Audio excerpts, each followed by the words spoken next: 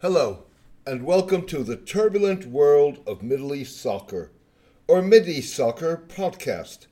I'm your host, James Dorsey. Increasing strains between Pakistan and its traditional Arab allies, Saudi Arabia and the United Arab Emirates, is about more than Gulf states opportunistically targeting India's far more lucrative market. At the heart of the tensions that potentially complicate Pakistan's economic recovery is also India's ability to enhance Gulf states' capacity to hedge their bets amid uncertainty about the continued U.S. commitment to regional security. India is a key member of the Quad. That also includes the United States, Australia, and Japan, and could play a role in a future, more multilateral regional security architecture in the Gulf. Designed as the backbone of an Indo-Pacific strategy intended to counter China across a swath of maritime Asia, Gulf states are unlikely to pick sides, but remain keen on ensuring that they maintain close ties with both sides of the widening divide. The mounting strains with Pakistan are also the latest iteration of a global battle for Muslim religious soft power that pits Saudi Arabia and the UAE against Turkey, Iran, and Asian players like Indonesia's Nahdlatul Ulama, the world's largest Islamic movement. A combination of geo and domestic politics is complicating efforts by major Muslim-majority states in Asia to walk a middle line. Pakistan, home to the world's largest Shiite Muslim minority, has reached out to Turkey while seeking to balance relations with its neighbor, Iran. The pressure on Pakistan is multifold. Pakistani Prime Minister Imran Khan charged recently that the United States and one other unidentified country were pressing him to establish diplomatic relations with Israel.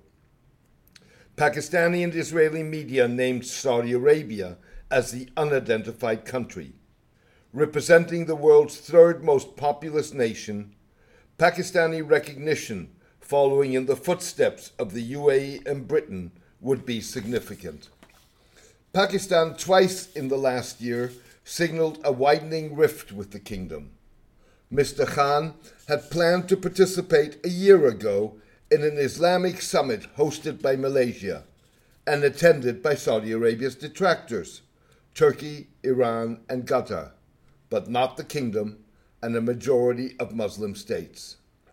The Pakistani Prime Minister cancelled his participation at the last moment under Saudi pressure.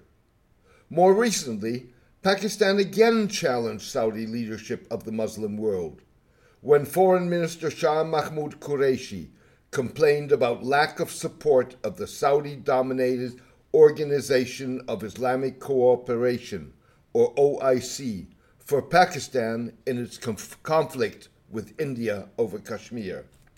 The OIC groups the world's 57 Muslim-majority nations. Mr. Qureshi suggested that his country would seek to rally support beyond the realm of the kingdom. Turkish President Recep Tayyip Erdogan, on a visit to Pakistan earlier this year, made a point of repeatedly reiterating his country's support for Pakistan in the Kashmir dispute.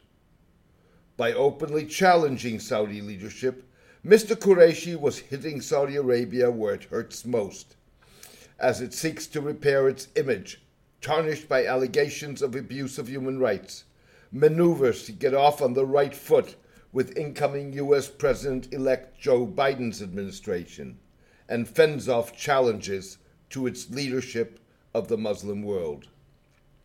Pakistan has not helped itself by recently failing to ensure that it would be removed from the grey list of the Financial Action Task Force, an international anti-money laundering and terrorism finance watchdog, despite progress in the country's legal infrastructure and enforcement.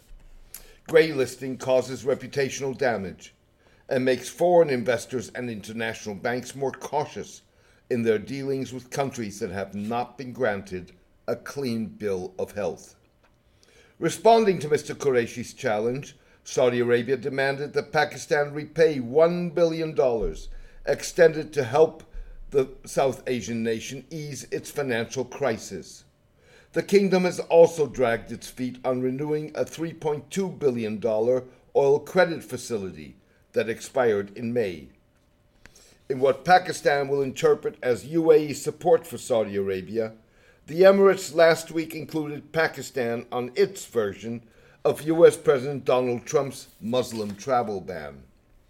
Inclusion on the list of 13 countries whose nationals will no longer be issued visas for travel to the UAE increases pressure on Pakistan, which relies heavily on exporting labor to generate remittances and alleviate unemployment. Some Pakistanis fear that a potential improvement in Saudi-Turkish relations could see their country fall through geopolitical cracks. In the first face-to-face meeting between senior Saudi and Turkish officials since the October 2018 killing of journalist Jamal Khashoggi in the kingdom's consulate in Istanbul, the two countries' foreign ministers, Prince Faisal bin Farhan and Mevlut Çavuşoğlu, held bilateral talks this weekend on the sidelines of an OIC conference in the African state of Niger. A strong Turkey-Saudi partnership benefits not only our countries, but the whole region, Mr. Çavuşoğlu tweeted after the meeting. The meeting came days after Saudi King Salman telephoned Mr. Erdogan on the eve of a virtual summit hosted by the Kingdom of the Group of 20 that brings together the world's largest economies. The Muslim world is changing and alliances are shifting and entering new, uncharted territories, said analyst Shahar Khan. Added Imtiaz Ali, another analyst.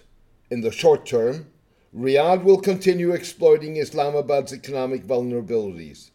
But in the longer term, Riyadh cannot ignore the rise of India in the region, and the two countries may become close allies, something that will most likely increase the strain on Pakistan-Saudi relations.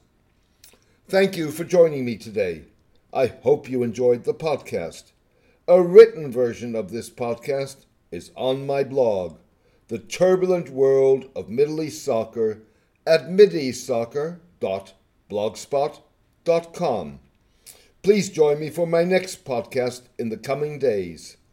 Best wishes, and take care in these trying times.